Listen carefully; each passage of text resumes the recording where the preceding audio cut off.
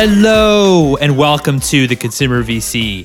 I am your host, Mike Gelb, and on this show, we talk about the world of venture capital and innovation in both consumer technology and consumer products.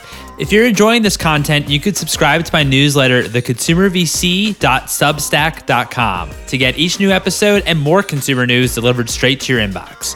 Our guest today is Clément Pointillart, Executive Director at Verlinvest. Verlinvest is an international evergreen investment company with over $2 billion in assets under management, backed by families who have built together some of the world's largest consumer brands.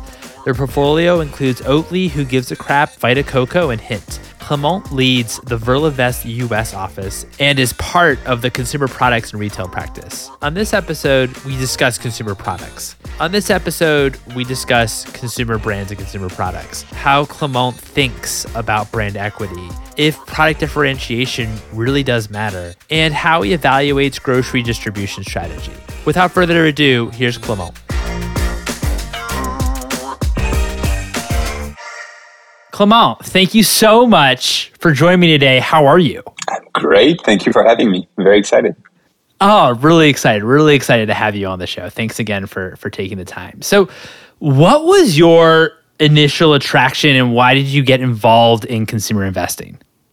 Well, first, I think I've always been fascinated by the sector.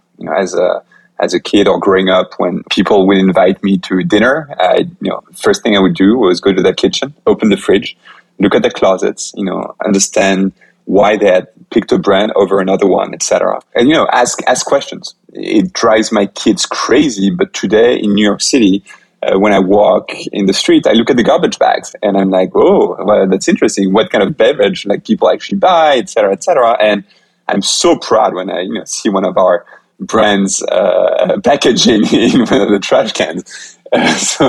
And again, my kids think I'm crazy. Maybe I am. That's first of all, I think it's the passion. On top of that, I feel that more and more there is a massive link between consumption and the identity that I find really fascinating. In some ways, I would say that consuming is the new religion. Whether you're vegan, keto, non-GMO, etc. People define themselves with the kind of diets or habits they follow. And so as a result, I think that being a consumer investor allows you to be at the center of, many of society's challenges and questions. And then the last point is that, for me, consumer investing allows me to have fun, on a daily basis. At Verlinvest, we're all about driving consumer revolutions, changing the status quo, and try to help consumers have access to better options for themselves or for the planet. And, honestly, I'm inspired on a daily basis by meeting with super driven entrepreneurs that pursue crazy dreams and demonstrate on a daily basis the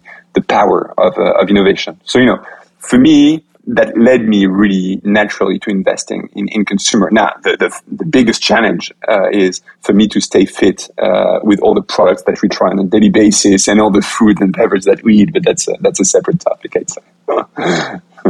Of all the snack companies that are coming out and everything, yeah. I'm sure to imagine so. And they show off all the different flavors, and you want to try all of them. It's terrible. It's funny because I've had investors come on the show that actually talk about, the grocery store and how this is this magical place, and it is a magical place, right? You see all the brands that are on shelf and kind of understand in terms of maybe some of the trends that are happening. Just looking closer at a grocery store. Give us a little bit of background on Verlinvest, if you don't mind. After college, I started my investment career my career in investment banking at a place called Lazard, first in Paris and then in New York. And there I got to work for a firm called Anheuser-Busch InBev, AB InBev. And it's the largest beer company in the world. And they happen to be backed by the Belgian family that is at the origin of Verlinvest. And through that experience, I got to understand the family heritage of the group, the focus that ABI had on branding and marketing. And I got approached by someone at Verlinvest 10 years ago. And being French, the US, I'm sure you didn't recognize I was French, but let me put that on the table. But, being French, the US-European connection was, for me, really unique. I love the entrepreneurial opportunity also to build an office and the presence of Verlinvest in the US. In 2012, we were 2 in an office without any window, AC or heat. So it was a very interesting experience. And in total at Verlinvest, we were 7 investors. So I think it was a pretty unconventional move, if you ask my family, to leave super established bank where I was really having a great time. But after 10 years, I feel pretty proud of what we've built. We have 10 people now in the US, in New York and Los Angeles. We're over 25 investors globally. We've had a few, cool successes under our belt, like our investments in Chewy.com, in Oatly, in Pedigo, Vita Coco, Genexa, Hintwater, etc. And I think that we've been able to win in what is in the US the most competitive market in consumer investment, thanks to a few things. One is we've been around for 27 years, so we've acquired, I assume, some experience in consumer. We have a super flexible capital base with our family. It's an evergreen structure, meaning that we don't need to return cash to our shareholders, so we can really align with the entrepreneurs for 1 year or 15 years. It doesn't matter to us as long as we take the time to build the right outcome for all the stakeholders. And we have a strong international presence with boots on the ground that allows us to be relevant, in capturing trends globally, but also help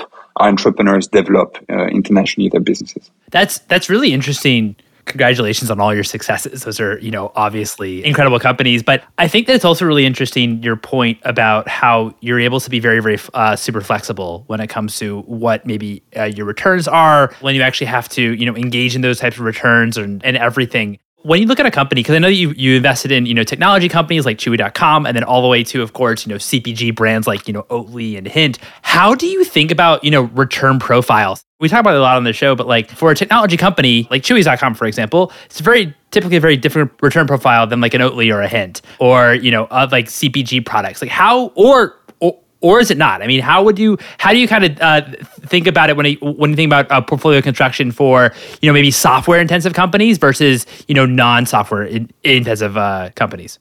So on that point, Mike, I'm happy to elaborate further. Candidly, we're first and foremost consumer investors, and so I would say that the tech component, the SaaS, etc., would be less my expertise. What I would say, however, is that when approaching a consumer investment, one needs to understand that you will never have the same, hyperbole or, crazy growth potential in a super short amount of time, because it takes time to build a brand. It takes time to build a presence on the shelf. It takes time to build trust with the consumers, et cetera, et cetera. And the big mistake to me that had been happening over the last 6 years has been to apply a venture capital mentality from the Silicon Valley to consumer investment. I think that has led to tremendous inflation in the valuation environment, and as a result, putting increasing pressure on entrepreneurs to deliver a growth that candidly is very hard to achieve in consumer goods in a very short time frame. Yeah, I mean, I definitely agree. I feel like the term, D2C brand, for example, it maybe implies that this is a whole new business model, a whole new type of business, that maybe there is, a software component to there, which really you're using, software for distribution. It's not actually a software product. And so maybe Silicon Valley, investors got really interested and attracted because, maybe they're kind of, software-esque kind of companies maybe should be valued like software type businesses, when really they're not. It's just a new, distribution channel for consumer brands. Yeah, it's just another channel that can be an amazing way to get early adoption, to help consumers discover the product in an easy way, even if they're far from a store that would carry the product, etc. Ultimately, at Verlinvest, we believe in an omni-channel strategy. Brands that have been started online will ultimately have to go offline. Brands that have started offline should think about increasing their reach by going online, either through their own website or Amazon, etc. But we don't believe that a pure DTC brand will be able to scale at the right level without an offline presence as well. How do you think, when you're evaluating brands, obviously you're very, very flexible, as you said, when it comes to, the duration of that you're in a company and the amount of time that it maybe takes to generate a return. What is maybe the entry point that you invest in when it comes to a brand? And how do you evaluate brands overall? Like, how do you think about brand equity that a brand is building up? Because it takes obviously a long time to build up that brand equity component. Yeah, the second part, honestly, you're pointing probably at one of the trickiest part of our job. which is to try and be able to sort what's a trend and what's a fad. And as a firm, as I said, we want to drive consumer revolutions over the long term rather than back a temporary fad and make some money through a quick turnaround. Make a quick 2x on a company by selling it at the right time. We do not like companies that are built to sell. So as a result, we spend a tremendous amount of time looking for categories and businesses that are at an inflection point, and spend probably way too many nights writing deep dives to understand sectors, subsectors, the winning brands within the subsectors, etc. Going extremely deep in the approach. Yeah. Ultimately, the core of our work we are extremely focused on analyzing retail data, understanding consumer engagement with the brand, understanding the social media following, the quality and the pattern of online sales, etc. We also have a network of advisors and experts in different categories that are able to talk to distributors and retailers to understand how a brand is performing. And I'd say that there's not one killer analysis that allows us to get it right, but it's more compilation of and combination of analysis that ultimately gives us the confidence in the quality of the growth trajectory of a brand. How do you also think about product differentiation when you're analyzing CPG companies? How do you define it? Does there need to be product differentiation in many cases? I'd certainly say that product differentiation matters at the beginning, at least, right? You need to stand for something. You need to offer a better alternative to what's currently on the shelf. Otherwise, why would a retailer even talk to you if it's just like a Me Too product without anything?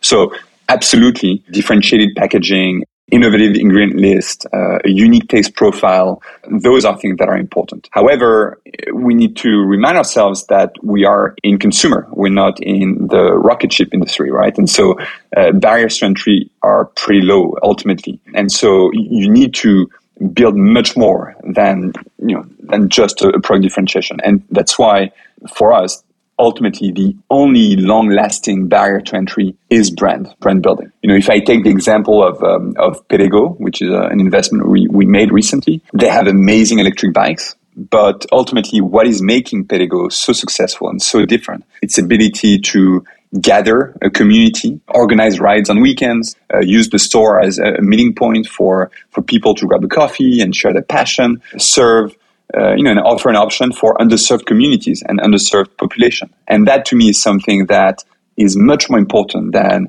the color or the shape of the bike. That's one element. I think also more and more we see a requirement from consumers for brands to embrace a mission and have a positive impact, either on people or the planet. And what's obvious is that the brand mission has to be clear from the start of the journey in order for those elements to be authentic. And so if I take the example of Tony's Chocolonely, which is another investment we made out of Europe, which is a chocolate company that is trying to fight against slavery in the supply chain. I don't know if you knew, but 1.6 million kids work in the cocoa industry in Africa. And so that company defines itself as an impact company that happens to do chocolate. And so that can be another reverse, and that can be, for me, a long-lasting differentiation factor. No, and I really appreciate you sharing these examples in terms of what that a company at their early stages needs to stand for something in order to pique your interest. Like that must be, the brand messaging has to be very, very clear. I appreciate that example that you gave about community. I know that community, the term, it's kind of a term that's really thrown out a lot there when it comes to brands. And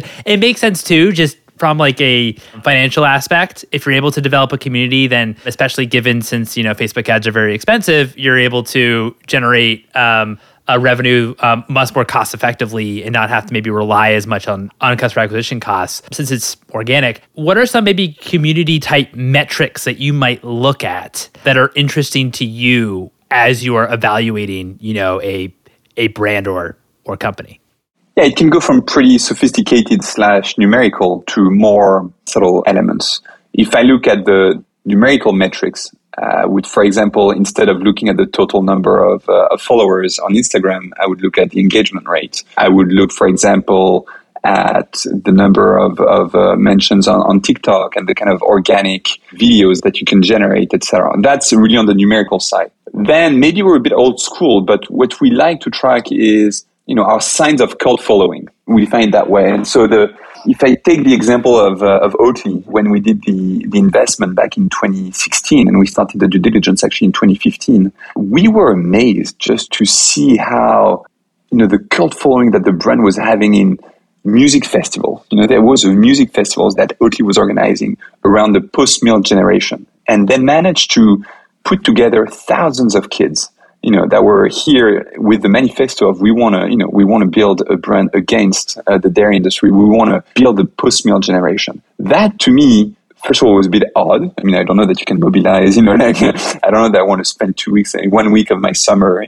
necessarily as a 16-year-old or 17-year-old. I was amazed. But, that spoke to me about the strength of the brand, about the ability like this to mobilize your consumers, not necessarily, by the way, your consumers, just a part of the population. You always want to look at, yes, numerical components like the following, like the number of reviews, the quality of the reviews, etc., but also the more intangible components like the festival I was mentioning for Oatly. I love the fact that you brought up Oatly because I remember reading an article about how they approached the United States. It wasn't just, hey, let's try to get into grocery and retail. It was, hey, let's actually try to go, on-prem. When you think about on-prem, you think of alcohol, but in this case, it was coffee shops, right? And so they were actually going into coffee shops and generating that demand. I remember one of my buddies telling me he would go to his coffee shop just because they have Oatly there and he couldn't find it in stores. It was this really cool, brand that you couldn't find in stores because that was their strategy from the very beginning. How do you also think about because I always just think about Oatly when it comes to a pretty unique distribution, how they approach distribution. But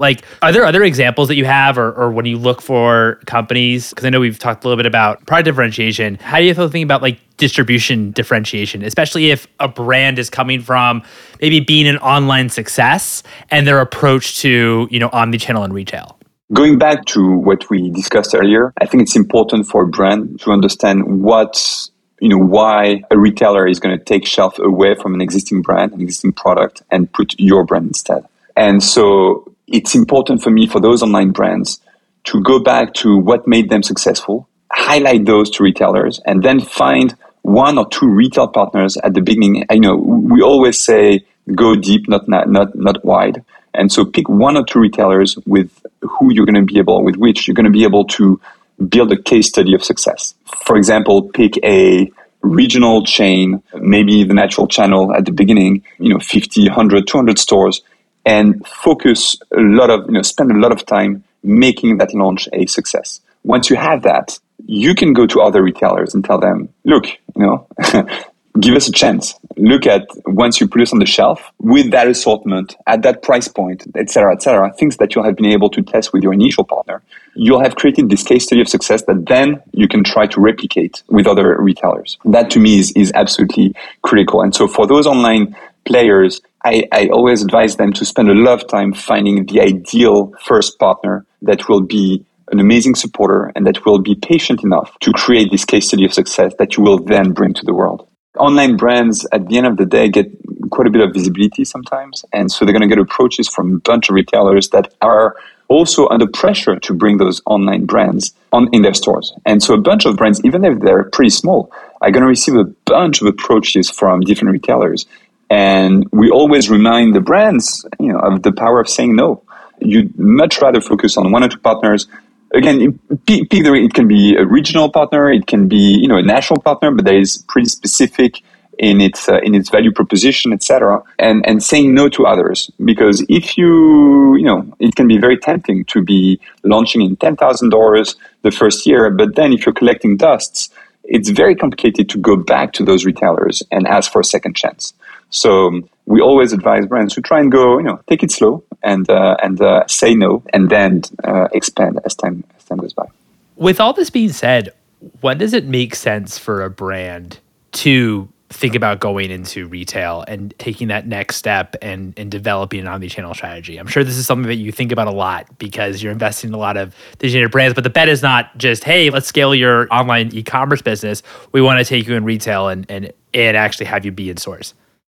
Absolutely. I think here it's always important to take a proactive approach. The worst thing that you can do is to sell online, start to see a slowdown in revenue, start to see an increase in CAC, a reduction in the conversion rate, et cetera, and go, kind of as a desperate measure, turn into the offline channel and say, okay, can we make it work? Because at that moment, you don't have the time, you don't have the leverage, you don't necessarily have the pricing power that you need in order to grow sustainably offline.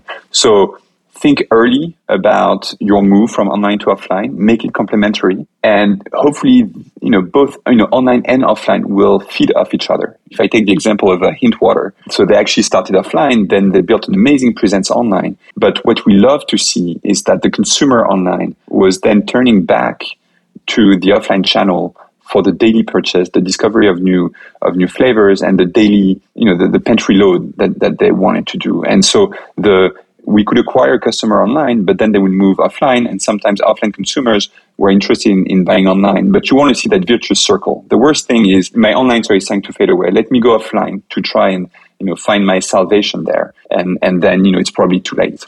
You also want to think very carefully about the way you build your unit economics to make it work in an offline environment, because it's completely different, obviously, from an online environment. Yeah, I remember chatting with John Sebastiani from Cinema Brands, who was saying that the hard part of analyzing digitally native brands is, of course, you have to have the question of, will this work in retail? If that is a check mark, obviously, then it piques your interest to invest, but also does the actual unit economics work too? And a lot of times when you're starting out online, you might not think about the retail side, because also in many cases, some of the entrepreneurs just don't have that experience of actually growing a brand retail. So they don't actually know, what those unit economics actually are to make, a really great, solid wholesale business. Yes. And there are a lot of buckets of costs that you ignore online that, unfortunately, a distributor is going to cost you something, merchandising is going to cost you something. Those are all elements that you absolutely need to take into account when thinking about your price point and your ultimate margin profile and profit pool. In your diligence process and when you're evaluating brands, what are signs that a premium product, I know that a lot of your investments are in premium, better for you products. What are signs that those could actually achieve mass adoption? That's the opportunity, right? How do you think about this? Yeah, you're right. For a premium product, the tricky part is to be able to strike a balance between appealing to early adopters, creating that case study of success with a cult following base, etc., without being seen as out of touch with the general population. In other words, it's amazing to be able to sell tons of products at a local farmers market in Brooklyn, but you want to see an interest from a slightly more diverse population in order to think about a mass adoption. So I think there are a lot of tools that allow you to test that mass adoption potential. Yeah, I think you start with the attributes of the product, price point, convenience, etc. But we're also monitoring things like social media following outside of its core geography, and to see if you start to see early signs of people asking for the product. Where can I get it? Can't wait for it to arrive in my town, etc., etc. And that allows you to get some signs of adoption. Of course, then you have more sophisticated tools with brand studies, etc., and testing appetite from potential consumers. But yes, you want to make sure that you see early signs of interest from the broader population. What does a successful outcome look like for you? We talk about this a lot, and I think this is kind of going back to your earlier point about maybe when software Silicon Valley investors were investing in CPG, hoping maybe for billion type exits, when really those are kind of few and far between when it comes to CPG. What to you is success from a financial fund perspective? Yeah, it's interesting because I was going to say that we are a bit of a strange animal in the world of investment. We are a family-backed holding company.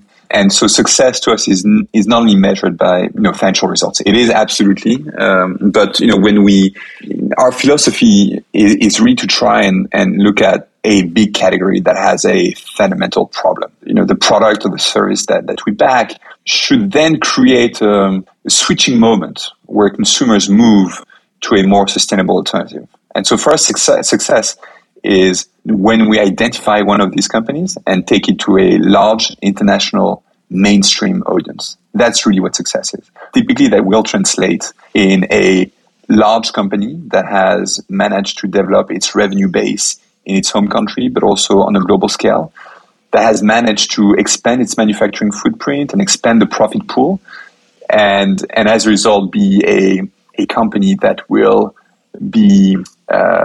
have an appeal either to a strategic player or to the public markets, as we've seen over the last 2 years. It's been a pretty common route for many CPG companies. When you think about large markets and you think about, some of the trends that's been happening in consumer, what trends specifically are you kind of most excited about, today that maybe are still nascent that you think could become large, or they're already large, but you still think that there's opportunities for more brands to be? I think there's an overarching theme for us. And that goes across categories. I could spend hours going through each again. I mentioned the deep dives that we do, so if you have 4 hours, I'll walk you through the categories, subcategories, subcategories that we're particularly interested in. But if I want to take a step back, I think a theme that we've been particularly interested in over the last few years is really the David versus Goliath. We like to, again, always going back to driving consumer revolutions, we believe that consumers are going to ask more and more of brands to have a mission that is clear, that is authentic, and that is trying to improve the status quo. By saying that, whether you are in the food and beverage, in the pet food, in the beauty and personal care, in the durable goods, sporting goods, mattress industry, you'll always find entrepreneurs that are trying to innovate in order to provide a better alternative. And that is something that to us is key. And that is the main focus of the fund. And that translates, as I said, in many different categories. And you can find that in a lot of different subsegments. But that's the trend that we're interested in backing. That makes sense. Because also maybe the entrepreneur's job, right? To prove to you in some way that this is actually a trend, right? That this is actually there too, right? Yeah, absolutely. We typically, when we talk to an entrepreneur and when we entertain discussions with an entrepreneur, it's because we're convinced already about trend dynamics. So we've done a bit of homework. Of course, then through the dialogue, we seek reinforcement of that conviction.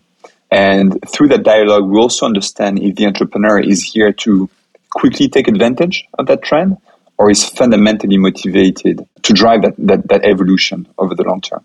And we'll be interested in the latter, not the former. We want people that try to create or serve the wave that they've created. Basically, those are the ones that are more exciting. What were some of your learnings during this, past 2 years during COVID? Has this at all, for maybe some of your thesis or some of the trends that you're focused on, has this kind of made you more accepting to them, or maybe you now you've shifted towards something different, or just would love to kind of hear your learnings over the past 2 years as we kind of come out of this period. The first thing I'd say is it's made our job extremely tricky because a lot of sale trends have been accelerated by COVID. And as an investor, we've had to be extremely careful to understand the companies that were experiencing a COVID bump versus the one that were experiencing a COVID acceleration. You see a few categories that basically took advantage of this unique set of circumstances to have a positive impact on their business, but not necessarily a long-lasting one. And over the last, when we looked at businesses until early 2022, you still had a lot of business models where it was very unclear whether or not the sales trajectory that experience was going to be sustainable or not. So a lot of our time has been spent trying to understand, and let me take maybe the example of Perrigo once more. Perrigo as a company has experienced a pretty amazing growth over the last 3 years, driven by people spending more time at home, people having more time to be outside with a family, etc. And so that drove an interest in purchasing an e-bike. You could say, okay, maybe that was a COVID bump, but for us, we looked at the adoption rate of e-bikes in Europe that represents over 40% in a country like Netherlands, for example. And we compared that to the penetration in the US when it was 2%. And honestly, after you understand those two numbers, for me, you rest your case, right? Even if the US will never reach 50% of the penetration that you experience in the Netherlands, you still have a market that can increase 10x from where it is today. And so for us, yes, there was a massive acceleration through COVID, but that has allowed consumers to be aware of the product. The awareness was extremely low before COVID. And so now we think that there is actually a very positive tailwind that is going to last for the next 10 years. And you see that also through government support, et cetera, bike lanes that are being built all over the country, et cetera, et cetera. I appreciate that e-bike example because, you really do, for some categories, as you said, it really mass accelerated them. And you have to think, as we kind of come out of this period, will that still be the case? Was this, as part of, this past 2-year period, and can they continue to grow at that rate? Or even if they can't grow that rate, can they grow to what it needs to take in order to be, a pretty big business to pique your interest? How do you also think about like the exit environment during, these times as well as the past 2 years? I think that the past few years, SPACs have, for example, been very, very popular, and many of them haven't really quite panned out the way that we'd hope in the public markets. Do you think that like strategics are in like better positioned than they maybe were previously? I mean, that right now the public markets are not doing well at all. But do you think that this is like a great position to be in if you were a potential strategic, for example? I think the last 2 years have been tough for strategics because they were faced, SPAC or traditional IPOs. They were faced with a public market that was willing to underwrite, 2 to 3 years of growth. And so many companies in 2021 did not IPO on the 2021 or 2022 revenue, but 2023 and 2024. A strategic will have a harder time underwriting this, or has had a harder time underwriting this. Now that the public markets are effectively shut, you're right to mention that some SPACs are experiencing difficult times. The strategics are sharpening their pencils, as they should. They're going to have amazing opportunities both on the private and on the public side. Many companies went public that were not necessarily meant to go public, or that should not have necessarily went public. They're now faced with a market that is tough, with an investor base that is expecting a lot from them. Whether you beat or you miss, it feels that the pulse is not there on the share price at the moment. And so strategics are obviously going to be able to benefit from this, especially in the consumer world, where many strategics are based on take most of their revenue from staple consumers, staple goods, and so as a result will not suffer as much from a revenue standpoint, from a top line standpoint, and they will be able to pass through most of the inflation to consumers, so the margins will not suffer as much. That will lead to higher or similar cash generation as before, and as a result, an opportunity to acquire a few businesses. Absolutely. I really appreciate you sharing your perspective on that. I certainly agree that this is maybe a position right now where strategic are in a position of strength currently. What's one thing you would change about maybe the perception of investing in consumer brands? I want to go back to what we talked about earlier. I think over the last 3-4 years, there's been just an influx of capital from the tech industry that has kindly been unhealthy in many ways for investors, because that has led to pretty impressive valuation increases, but also for entrepreneurs, because that has created, according to me, unnecessary pressure on them to give them an impression that growth at all costs was absolutely necessary. It didn't necessarily give them the time to build the right foundation, the right unit economics, and as a result created board dynamics and situation for companies that were very uncomfortable. So my hope is that maybe the silver lining of this of the situation that we're currently in is that things will come back a little bit more to a more quote unquote normal environment, which will allow each side to be happy, and will also provide the required amount of time for entrepreneurs to always think strategically and not cut corners to get the growth that was expected of them in the future, in the past. Sorry. What's one book that's inspired you personally and one book that's inspired you professionally?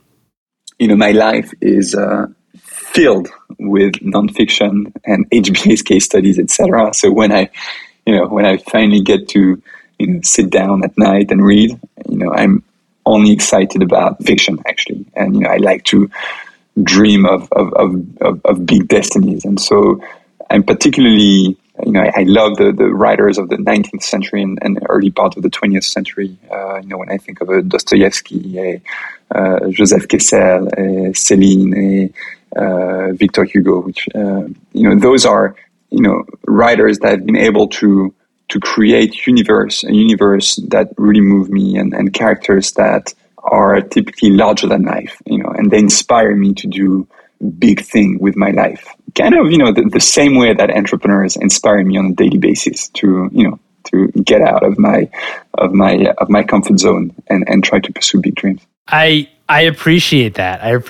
Because I'm very contrarian. A lot of people that come on usually say business books or nonfiction books. And so I really appreciate you mentioning those authors. Let's dream a bit. Yeah, let's dream a bit. Exactly. Hey, it's consumer. We got to dream, right? So my final question to you is, what's maybe one piece of advice that you have for founders? Well, a few things. First of all, I want to say that I do this job because I fundamentally admire entrepreneurs, and I wish I was an entrepreneur myself. But since I'm not, the next best thing for me was investing in entrepreneurs. So first of all, I just want to say that anyone that is today pursuing the dream of, getting out there, creating a product, experiencing the fury of this environment, deserves a lot of respect. To me, the one piece of advice that I'd like to give is, very early on, try to understand what differentiates you, not necessarily as a product, but as a brand. What do you want to stand for? What will be the red line that we'll never cross? And what you believe will have a positive impact on the future, on your kids. By doing so, and by putting that, you should put it on the wall in your office, and staying true to it, you will build the authentic link that is the most important thing for me in order to create, a strong bond with the consumer. And that will, as a result, allow you to survive many bad times, that will allow you to survive knockoff competition, that will allow you to survive,